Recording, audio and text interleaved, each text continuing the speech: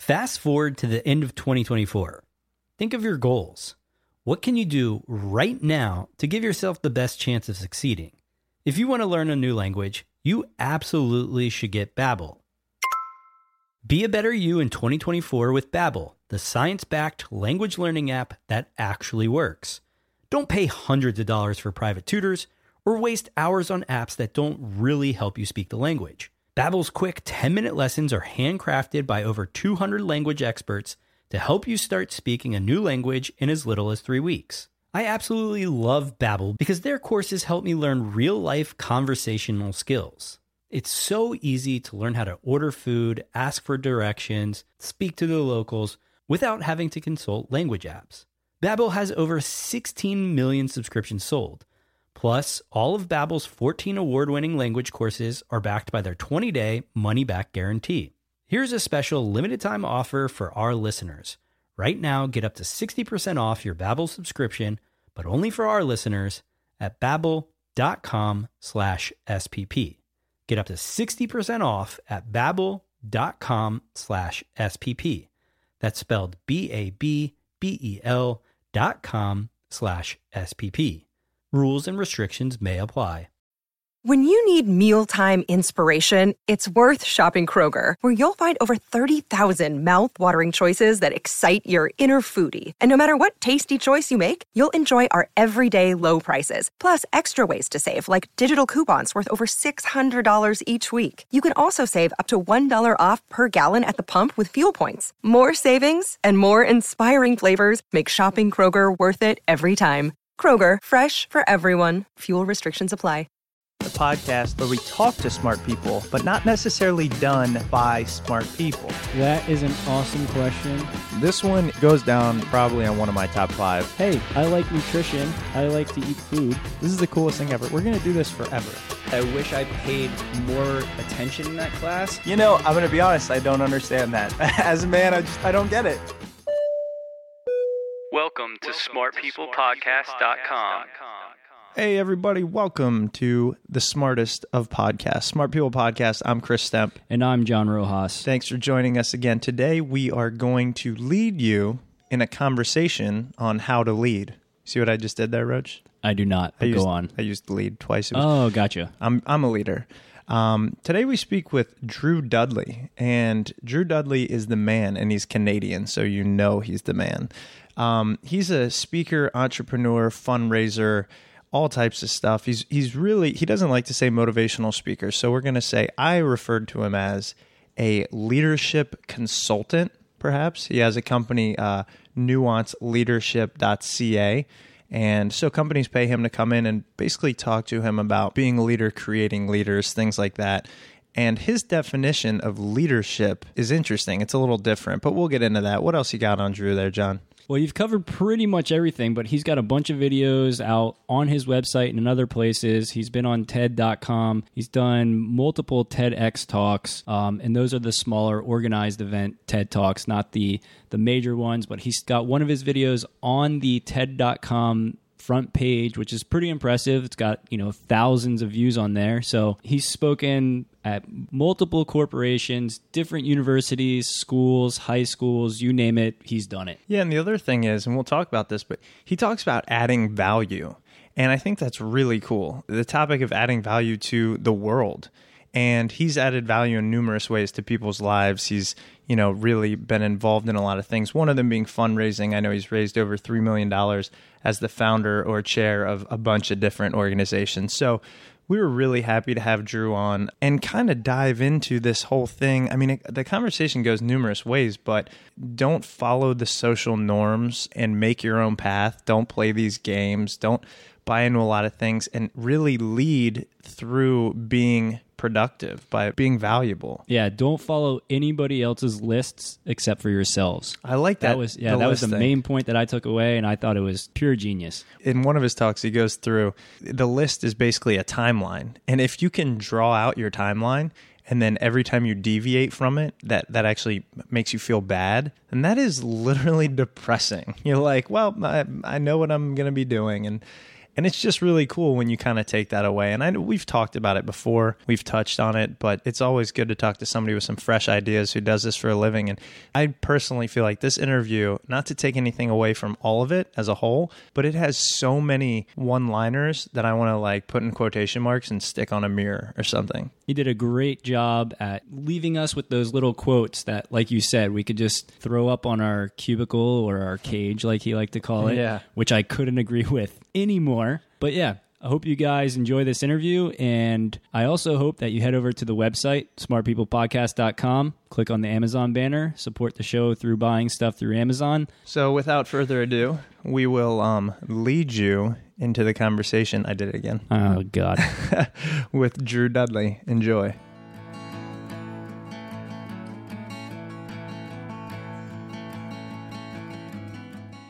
So I guess we'll just start it off. I was hoping to first learn a little bit more about what you do. I've watched many of your videos. John has as well, read up on you, but obviously some people might not know. So wanted to talk about what you do. And then after that, I guess we'll get into how you got there. Sure. What I do is changing every day. I guess the best way of describing what I do is I just get to do what I love. I accidentally stumbled into the fact that apparently I could say things that people felt were worth listening to. And I often joke that I was 27 years old before I discovered the thing that I was born to do. Because when I was, I think I was 16 years old, I went on stage to do something or other in high school and totally froze up, like just the most mortifying freeze up of all time. And I don't think I went and did something formal on stage for quite a while after that. And eventually I was asked to come back and do something when I was a professional fundraiser for my old university. They asked me to come out and talk about a few projects I started back at the university. And I said yes because I was into a girl. Like all of the things that changed so many men's lives, it was a woman. And I was totally crazy about this girl at my old school who was still out there. And so I decided when they called and said, hey, would you like to come and talk about some of the leadership ideas that came out of, I worked a lot with fundraisers. I did some things for the Canadian Cancer Society. We lost a friend of ours to cancer, and we started a project for him. We lost a roommate to a car accident. We started a scholarship fund for her. For years, at that point, I'd been involved with a charity here in Canada called Shinerama, Students Fighting Cystic Fibrosis. And they asked me if I'd come back and talk about the initiatives we'd started as fundraisers. And honestly, all I could think of was, sweet, I can go to dinner with this girl. So I said, yeah, of course, free flight. Who'd say no to that? And as soon as I hung up the phone, I thought, oh my God, I actually have to give a speech. You have absolutely no idea what you're talking about. You should have thought this through. And, I ended up going out there and talking about a few ideas that popped into my head as a result of listening to the music of some of my friends, because the musical project we created in honor of our friend Jason was a compilation CD of university music. And so I started talking about how some of the lyrics connected me to ideas about leadership. And I was so nervous and so terrified, and I stepped out on the stage, and it was like being hit by lightning. And I said, I have to do this for the rest of my life. It's amazing. And a friend of mine ran backstage afterwards and got this really long-standing ovation. And a friend of mine ran backwards and said, hey, I didn't know you could do that. And I said, neither did I, but I need to do it consistently from now on. And he said, I just have one tip for you. And I said, what? Anything. And he said, you're going to want to make it shorter. And I said, well, I had like an hour and 15 minutes. How long did I talk? And he says, 2 hours and 41 minutes. What? Yeah. And he goes, nobody left. Nobody went to the bathroom, my friend. It was the most amazing thing I've ever seen, but never do it again. And that was it. It was just a realization that I loved doing this. And apparently some of these ideas, most of what I talked about were things that I'd screwed up, ideas that I wish I had known, as opposed to here's what got me here. It was more like, here's all the things I tripped over on the way here. And if I had a chance to walk through this minefield again, here's where I wouldn't step. And it seemed to resonate with people. So that made me realize I wanted to move from professional fundraising at the university into leadership development, and I started to build the program at the University of Toronto, Scarborough. And that got larger and larger, and eventually on the side I kept doing this presentation, these workshops, this facilitating, and I got to develop new ones through running the program at the university, along with working with these really extraordinary people. And the next thing I knew, I was, making more money and having more fun on the weekends than I was at work. And so eventually it just became, let's do this. Let's take the plunge. And I was so poor when I left. I hadn't saved up any money really, and I moved back out to the east coast of Canada, which I was in love with, and had no money at all. And I remember, because I was doing presentations, but universities pay you like 6 weeks later. So for 1 week of every month, for the first 2 months, someone had to buy me food. And I when I ended up going to speak at TEDx Toronto, which eventually became the talk that ended up on TED.com, my shoes are stapled together during that presentation. Like I was having the time of my life. I had no money. I had no idea if it was going to work out, but I never felt more free, never felt happier. And I'm up there with these stapled together shoes, and I gave that talk, and so many people had a chance to see it. And the next thing you know, it became a reality that I get to do this for a living. I get to talk with individuals and organizations, schools, colleges, universities, high school students, to come in and talk about redefining leadership. I think leadership development is important, but I think the first concept we have to work on is that the reason that most of us start at a step back, we have to develop into leaders. The reason we say that is because our definition of leadership says that we're not a leader right now. And so much of the work I do with Nuance, first it was just me, and now what we've done is we created a roster of speakers and facilitators who can help organizations sort of foster that idea amongst whether it's their students, whether it's their employees, their upper management, that the most successful organizations are going to be the ones who create what Robin Sharma calls leaders without a title at every level. And the number one way to do that is to make people realize that they really don't have that far to go to be a leader. In many cases, they don't have to go anywhere. They simply have to realize they're already there.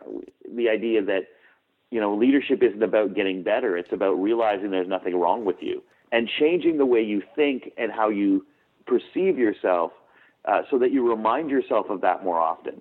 That's really where leadership starts. And what I do, this is a long answer. I'm so sorry. No. Really what I do is I try to create, through my own work and through the work of other brilliant people I've met, is I try to help connect people with others who can open their minds to ideas of leadership they might not have considered before, because we have such a narrow focus on it. If we can create more ideas of what leadership means, it's more likely that one of those ideas is going to connect with an individual and make them embrace the idea that they are actually a leader.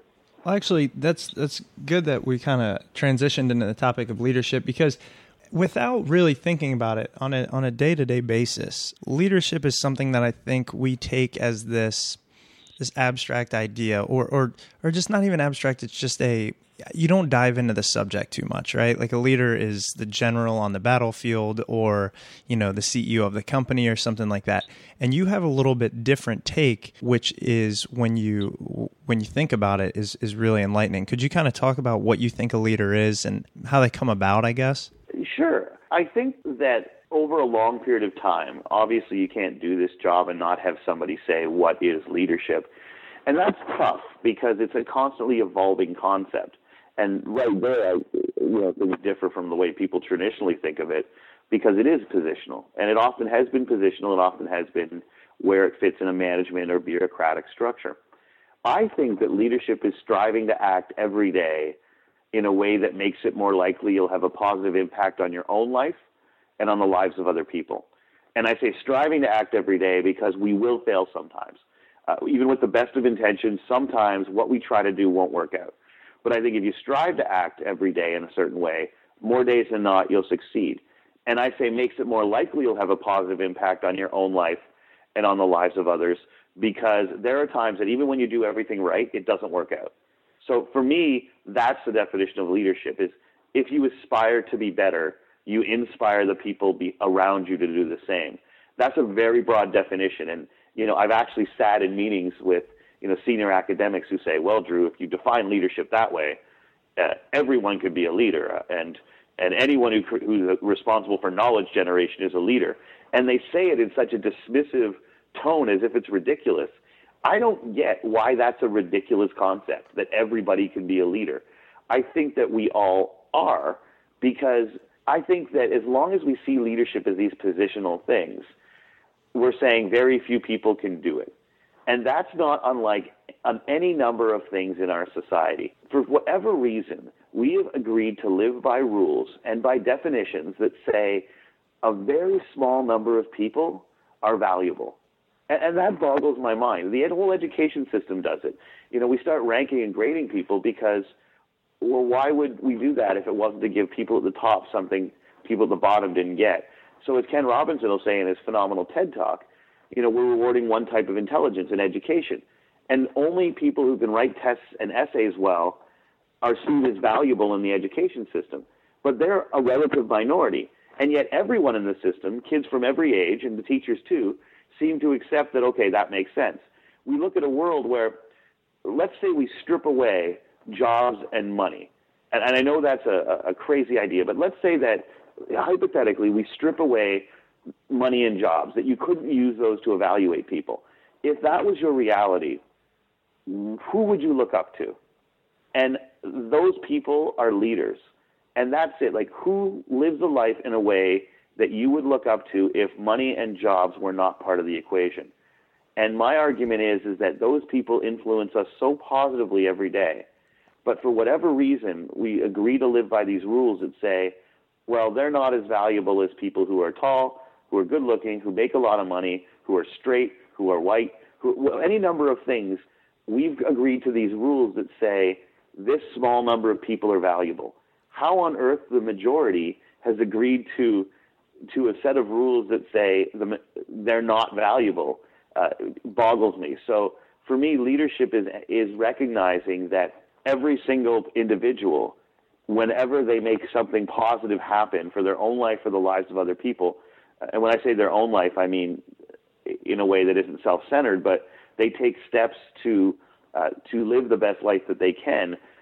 I think that that's leadership, and I realize that it's not positional and it's not traditional, but positional and traditional has gotten us into a place where very few people are seen as valuable, not only by society but by themselves.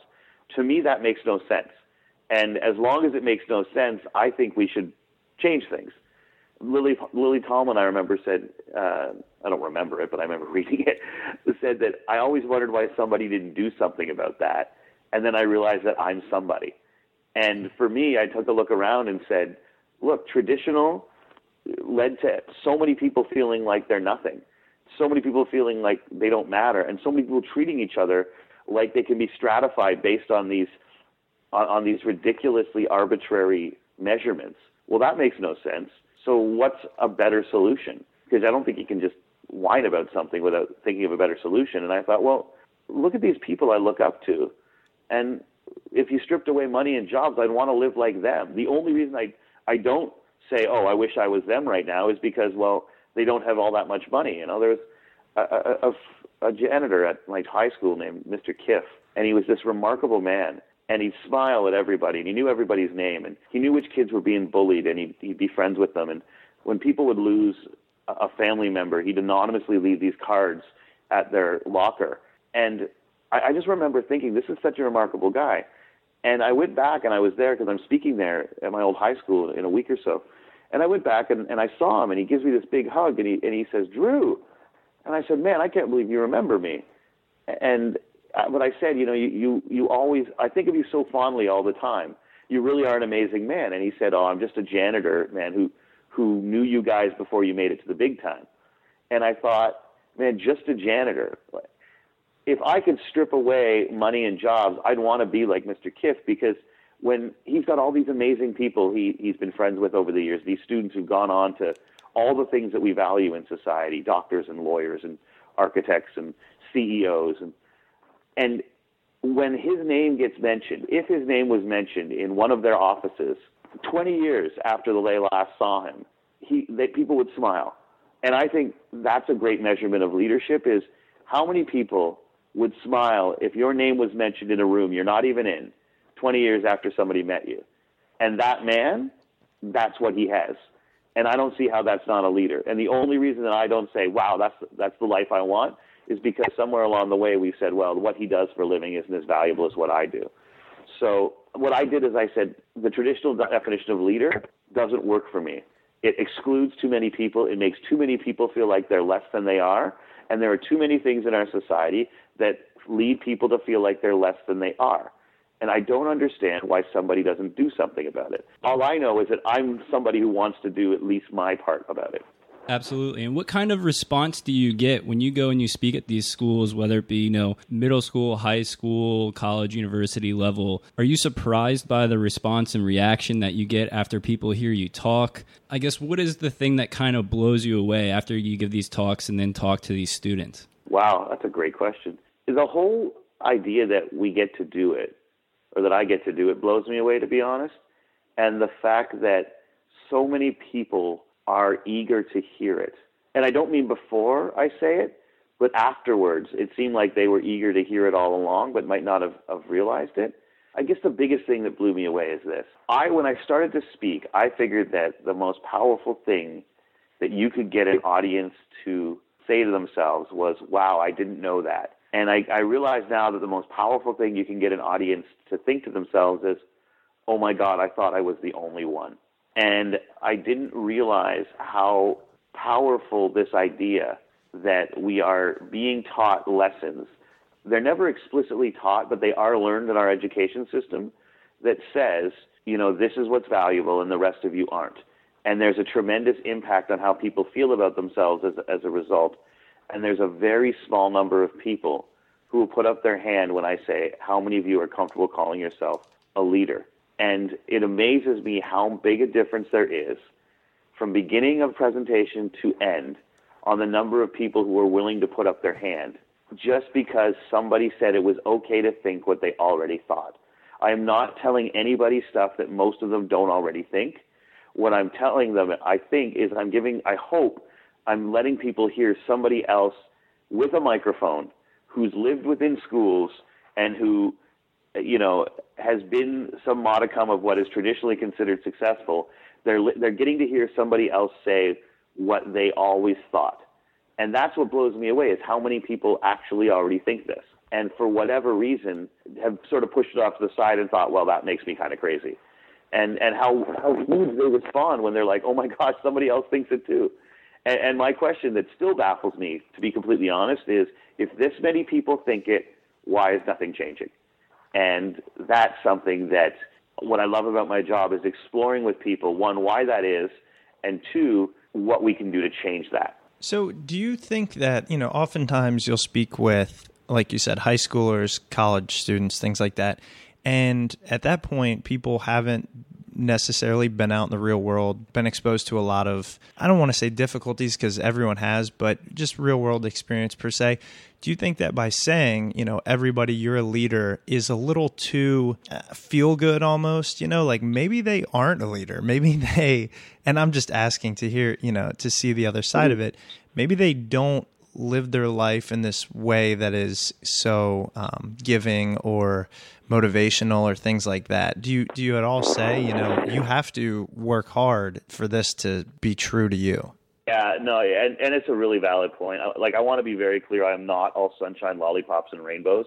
I mean, people say, call me a motivational speaker, and I wince, probably for two reasons. One, I grew up in the generation of Matt Foley and Chris Farley playing Matt Foley, right? So Yep. The whole idea of motivational speaker, van down by the river, God help me if I'm ever that, right? The second is this. I find that motivational speakers, they go after the emotions first. Like what they're sort of focusing on is how people feel. And I think that's phenomenal. But what I try to get is how people think. And I hope that I appeal to people's minds first, and then what we get them thinking affects how they feel. But there's an extra step in there. You want to go through the brain first down into the emotions as opposed to just appeal to the emotions. So I'm not all sunshine, lollipops, and rainbows. I hope people feel good and recognize. But I also want to, I do acknowledge this is a real world out there, and you can't just go around and think that as long as I try to make little lollipop moments happen, my life will be okay. Although I will tell you that the more you focus on it, the more likely your life is going to be okay. But I did have a student come up to me, and business students, man, are like they're a special breed, business students.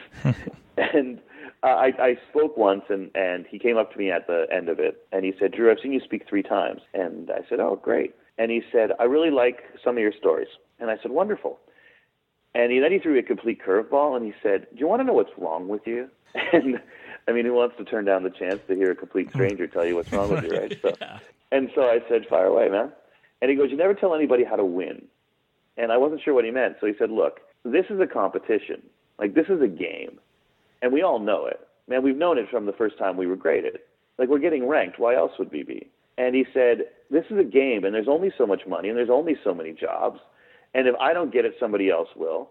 So you're not doing anybody a favor by telling them that the little things matter. You're not doing anybody a favor by telling them that it's who they are and not what they do that matters. All you're doing, Matt, is making sure that they get run over in the game.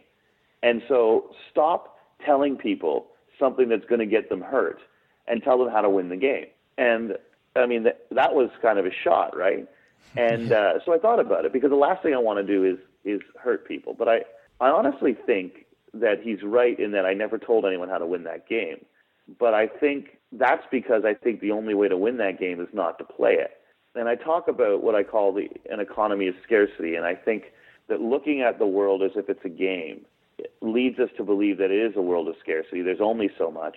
But if we look at it as being an economy of abundance, and what you're asking, and it's a really valid question, is that, look, people do have to live, and they do have to get jobs, and they do have to work hard, and I don't deny any of that. But my point is that what we do is we say that working hard means that you make a certain amount of money or you get a certain job. And what I've discovered is that money and titles make lousy goals because you're not in charge of any of them. And this is what I want to tell students. I don't just say, do nice things.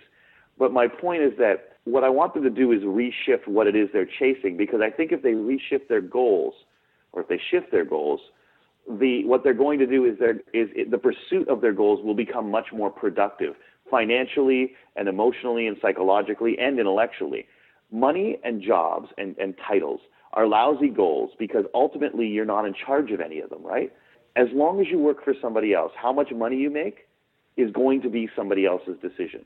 Like how hard you work and how well you work is going to play a role in how much money you make. But if you think about it, ultimately how much money you make is somebody else's call. And whether you're promoted or you're given more responsibility, that is because someone else is in a position to decide that for you. And I think that as long as we tie our life goals to somebody else's whims, it's tremendously disempowering. Like I went and I realized when I worked for somebody else that what I was doing was going to work every day to try to please somebody that I worked for so that they could give me my life goals, money and titles. Like somebody else had to give me my life goals. Right. And what I realize now is that we will never feel like leaders in our lives when we feel like everything that we really want has to come from somebody else. So my point that I'm trying to tell individuals is that I'm not trying to tell you a different way of living than getting a job, working incredibly hard, and trying to do well. I'm saying make your goal in life to add tremendous value. This idea that leadership is adding value, if you add value in every interpersonal interaction, you're going to make more money. You're going to get better jobs. And the thing is, adding value, the ability of giving somebody they didn't even know they needed or something they didn't even know they wanted every time you interact with them, if you do that, everyone can do it. Not just people who can write essays well, not people who can write tests well, not people who went to Ivy League schools. Everybody can add value in interpersonal interactions. My point is that when you do that, when you make that one goal to add value as opposed to money and jobs, if you treat adding value as your goal, which everyone can do, which isn't the case with graduating Harvard, right? Not everyone can do that, but everyone can add value. So let's make that the goal, and let's treat money and jobs as the natural byproducts that will come from adding value. So work hard, do as well as you can, and I'm not saying that in a soft way, but do as well as you possibly can as you get ready for the world and work at jobs, but don't make money the goal, make adding value the goal. If you're great at that, money and jobs will be the natural byproduct that come from adding value. And as a result, when I talk to students, my point is this: you should work incredibly hard to make your grades extraordinary. Like report cards and transcripts, students are obsessed with these things. They've been obsessed with them since they were little. Like, what I try to tell them is that you should work incredibly hard to make your grades extraordinary. But the part that I wish was in 10-foot letters on the wall of every school is I wish it would say, work incredibly hard to make your grades extraordinary, and then work twice as hard to make them the least impressive thing about you. And if you do that, I think that leadership and success will follow you all the days of your life. And so I don't tell people that it's all light and fluffy and that just be nice and it will all work out. Being nice it's a responsive thing. Adding value in work, in play, in relationships, being conscious about that and figuring out the skills and the education necessarily to add the most value in whatever way you can, that is hard work. And that is what education is about.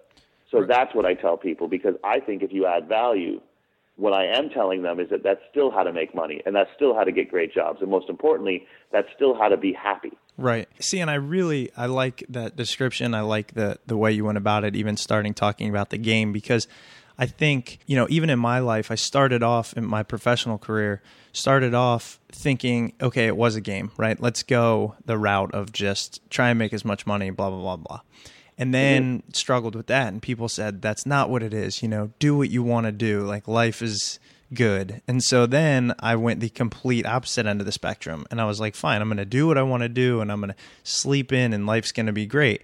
And then I realized, okay, I'm on the right mental track, but now I'm not putting in the effort. And I think it finally took the realization that it's both. It's like you said, don't play into others' game. Like, really know yourself, which, God, how cliche is that? And then work hard as hell towards what you want to be, not what other people tell you or things like that. So it's kind of, maybe it is a game, but it's your own game, that you made up. And the rules are different. And I think the big one is that's what I think some people think when you say, oh, well, don't play the game. I've often said the only difference between a cubicle and a cage is that, a cubicle doesn't have a roof and a door that locks. And most of the reason is because you haven't shown the company that you deserve it yet. Like the idea that the only real difference between an office and a zoo is that in a zoo, they'd never let the animals out at the end of the night, expect them to feed themselves and come back the next day. So, I don't go around saying, oh, just like screw off, do whatever the heck you want and sleep in all day and play freaking Xbox or go live in a mountain. Like, okay, because you know what? That doesn't add a lot of value. Right. That's the big difference between saying, don't play the game. Well, if you're not going to play the game, what I'm saying is that the way to win the game is not to play by someone else's rules, but in fact to change what your goals are, which is become someone who wants to add tremendous value. Now, if you just screw off and play Xbox all day, you might be adding value to your own life, but you're not adding a whole lot of value to the world. So my idea is let's identify what it is that you can add the most value at. And what I found the education system does is it keeps telling people, if you just work hard enough, it will all pay off in the end, right? But we don't tell them how hard is hard enough, and we don't help them with what they want the payoff in their life to be. We don't tell them when the end will come. We just say, keep working hard and it'll all pay off in the end. And they believe that the payoff is, a job. That's the ultimate thing. Now, the problem is that school grades you on a certain type of intelligence again, and it tells certain people that what you are good at isn't really a gift. It says the role of education is to figure out what the market values so you can learn it and then offer it back to the market. And that we don't care whether or not it's something that you are good at, something that you love, something that you're passionate about, or something you're gifted at. And what I like to say is the worst thing of all is that it tells people who are musicians and who are artists and entrepreneurs and change agents, it tells everybody whose brilliance cannot be measured on essays and on tests, it says to them, well, you know what, your gifts aren't gifts at all. You see, they're only gifts if one day they can be monetized. Otherwise, they should just be hobbies. And many of the people in our education system, the students that I work with, the greatest value they can add to the world is through some sort of activity that isn't what's marked in elementary and high school, whether Music is the first thing cut. Drama is the first thing cut. What are you going to do with those things? That question, what are you going to do with that? Like, it just makes me want to tear my hair out. Like, what are you going to do with a philosophy degree? I don't know. Be happy? If philosophy is the way that you enter the world, if philosophy is the way that you're going to be able to change and impact the most people, that's adding value. And if philosophy is the avenue that gives you the way to add the most value, my argument is that you should try to do that as much as you can. Now, you may not get paid for that your whole life, but as Seth Godin said, your art is anything that you put into the world that changes people. And even if it's not what you get paid for, make sure you keep sending it out into the world, because one day someone will pay you for it. And that's what I did. And I honestly think that's true. The problem is so many people give up on what they're passionate about, what they're gifted at, because early on in life they're told, well, you won't make much money at that. And so they shove themselves into these places where they're extremely unhappy. And an unhappy life is never a successful life. Leadership, to me, you can't lead other people till you lead yourself, right? And I think a big part of leadership is asking yourself honestly, in what part of my life am I settling? Am I settling in my relationships? Am I settling in my job? Am I settling in my health? Whatever it is. And then not being willing to settle. I don't try to tell people to not strive to achieve everything they can.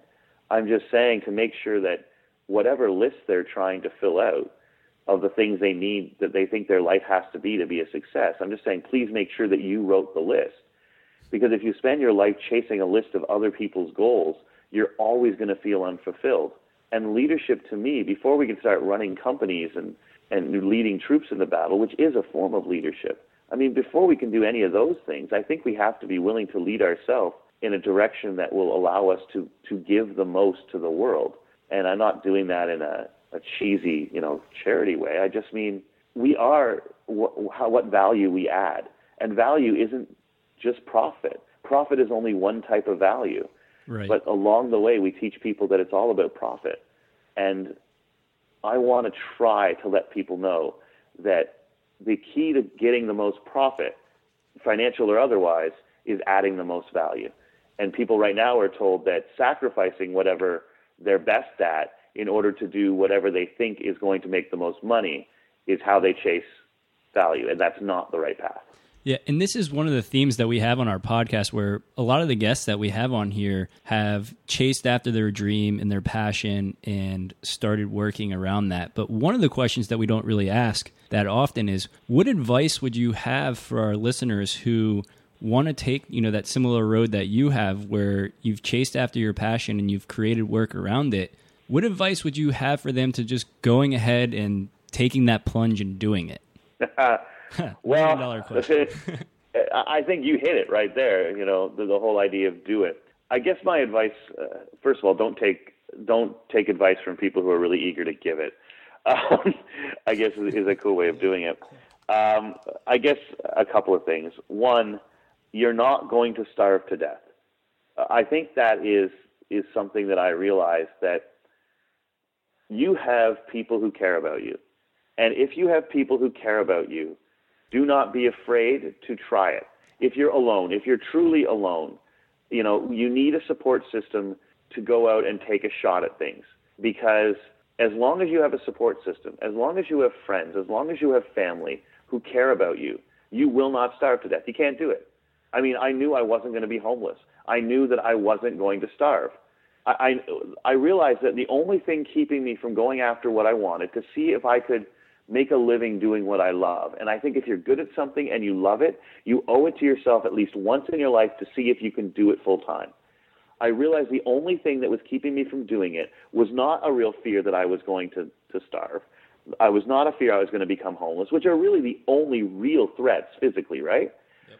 I realized the only thing keeping me from doing it was a feeling that I might end up looking in the mirror in 6 months and saying, I expected more from you by now. The only thing that I was afraid of is me looking at myself and saying, I expected more from you. That's all there was. And I had to realize that means that I was the only thing that could hurt me.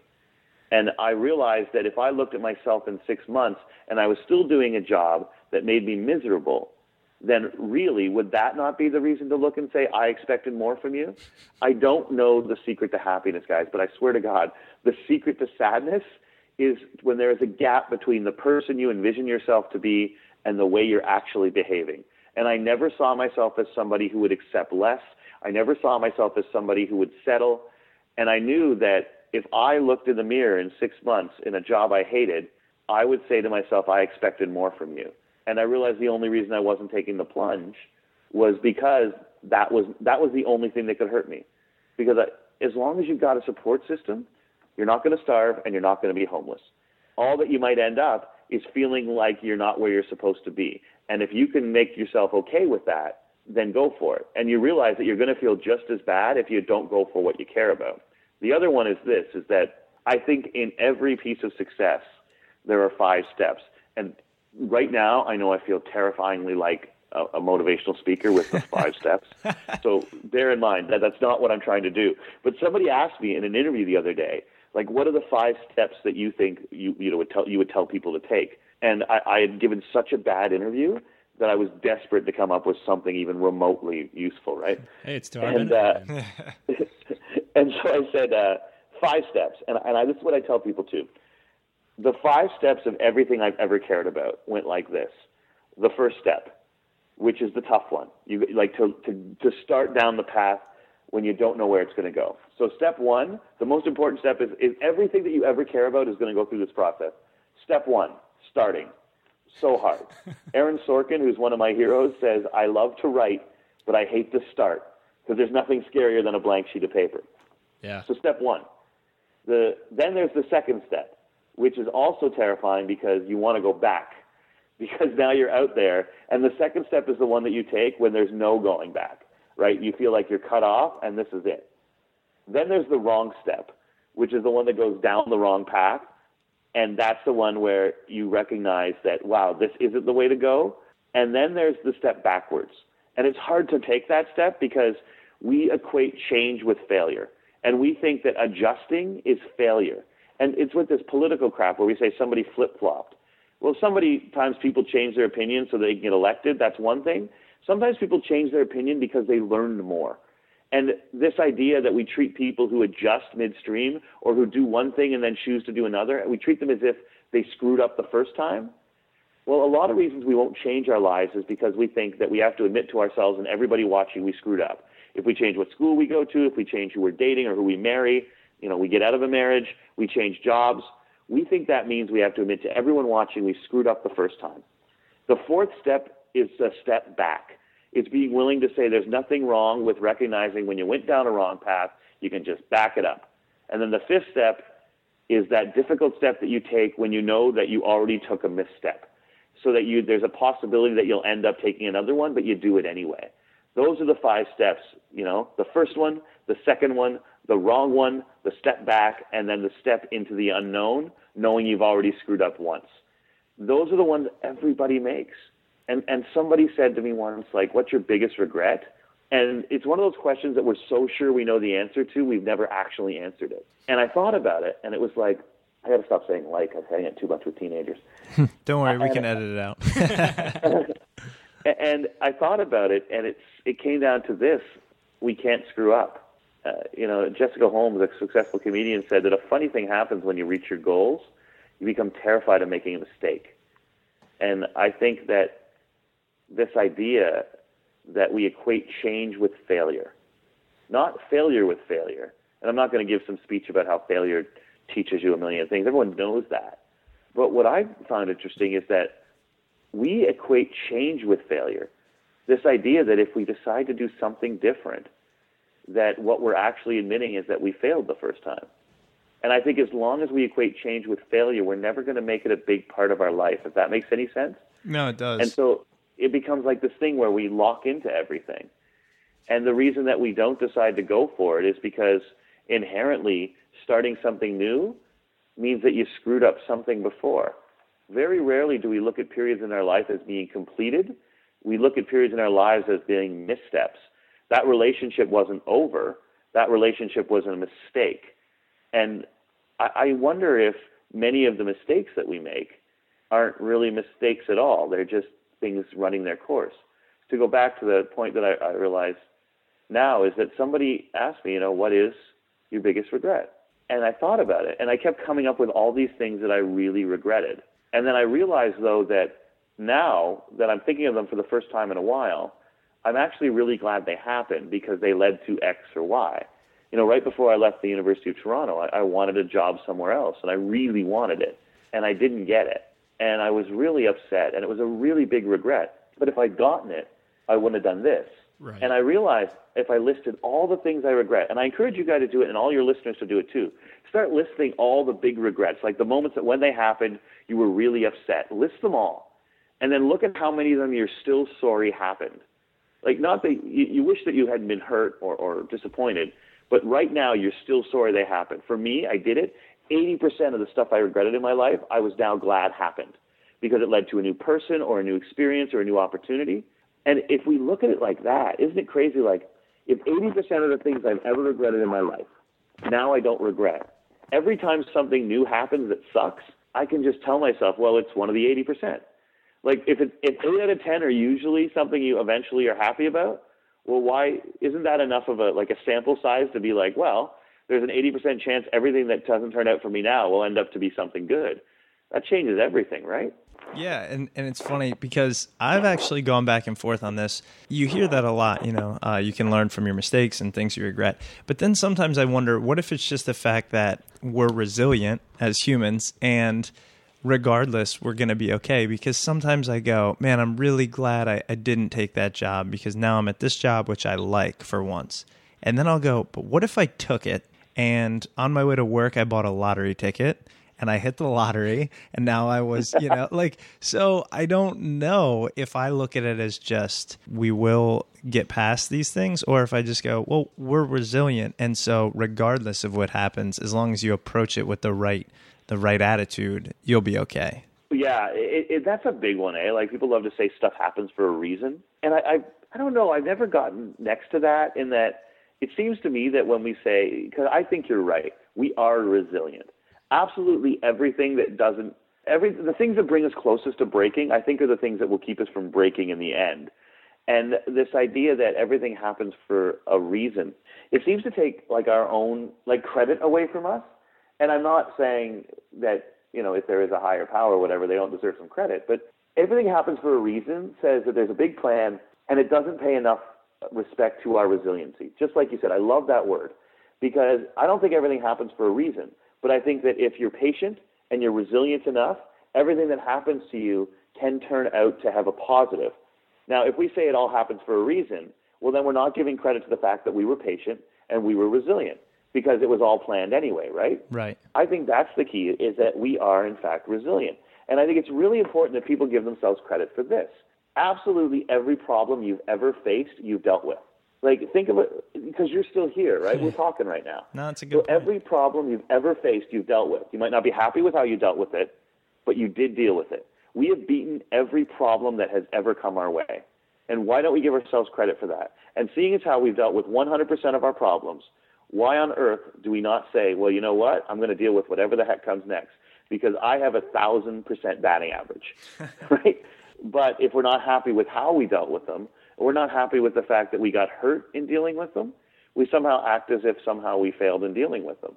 No, everything that we've ever been faced with, we've beaten. We've moved through.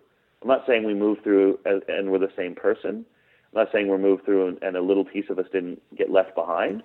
But, man, we made it through everything we've ever faced. So why don't we give ourselves credit for that? That's awesome, and that's definitely a good, positive thing to leave our listeners with here. And, Drew, I know, I asked for 30 minutes of your time, and we've definitely gone over. We really appreciate that, and had a great talk with you. Are there any websites, or do you want to plug your Twitter? Now's a chance just to get the word out where everybody can find you anywhere on the web. Oh, that'd be amazing. Thanks, guys. Yeah, I'm getting a little crazy about Twitter. I'm at @NuanceDrew. That's NuanceDrew. And the website, my website is www.nuanceleadership.ca. And there's all kinds of information there. And you can link from the website to all of my various TED Talks. There's one on that obviously has been on the TED.com. Redefining Leadership or Leading with Lollipops. And there's one that honestly I love even more than that, and it's called The List, TEDx UWO. And there's another one that's something I care a great deal about now, at TEDx Queens U. And it's hiding out in some obscure corner of the internet with less than 1,000 views. And that was probably the toughest talk I ever gave, because I was talking about how all of this, the role that bipolar disorder, because I'm bipolar, and didn't know it until just a few years ago, the role that all of this played in being a part of my life, for good and for bad.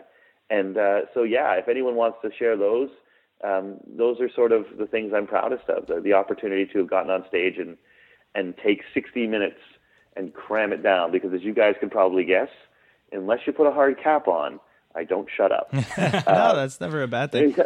nuanceleadership.ca, at NuanceDrew on Twitter. And you know what? I try to answer every tweet and every Facebook message, facebook.com/Drew Dudley, that I possibly can. It might take a little while, but I'm so grateful that people share this idea that, something I said matters. And what I really want to share with people is that you have something to say that matters too. And the thing that keeps us from saying the things we believe in is this belief that somehow we don't have the right to say it. And the leadership is recognizing that, man, you do matter. So do it. And let's stop playing by rules that say that so many of us aren't valuable. And the only reason we can do it is because all of us are like, well, I'm not enough. Well, 7 billion personal revolutions. Who knows what'll change in the world, right?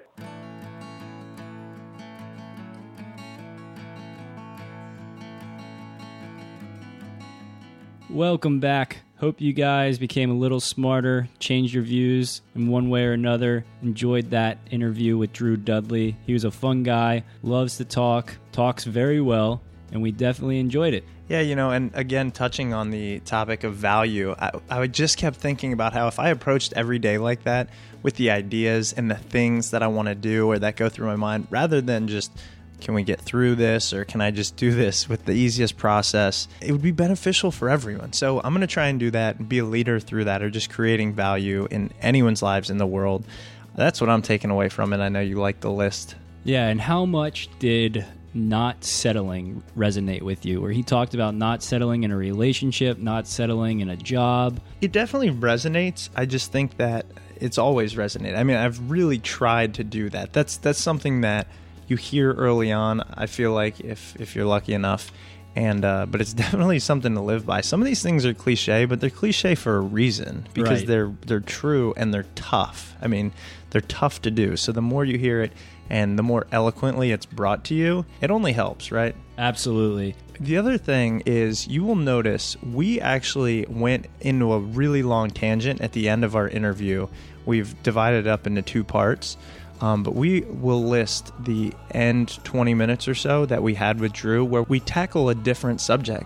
So it's about, he's bipolar, and it's really interesting because I'm interested in that. I mean, these types of things make us human. They shouldn't be seen as weaknesses, and how he describes it's made him who he is, it's made him successful, and it's a really introspective, amazing kind of yin to the yang of the conversation we just had. You know what I mean? Yeah, it was awesome, and be on the lookout for it. We're going to release it as a part 2 of the Drew Dudley interview, I guess. You want to do it like midweek or something? Yeah, that'll work. Okay. I'm glad that we can have these business meetings in the middle of the podcast recording. No, it's good. It's good. It helps. Part 2, Drew Dudley. So, and then I want to leave you with one other thing. Head over to iTunes, type in the search bar, Smart People Podcast, subscribe to us, and rate us. 5 stars only, really. But no, I mean, it's not that tough to do. Just please do that. It helps. These are the things we just ask in return for this production that we have brought you. So, again, hope you enjoyed. Yes, I hope you guys enjoyed the interview. Stick around. We got some other great guests coming up. We do actually have some guests planned for once. We have like weeks and weeks in advance. I'm pretty pumped about it. Good job, New Year's resolutions. Boom. All right, guys. See you later.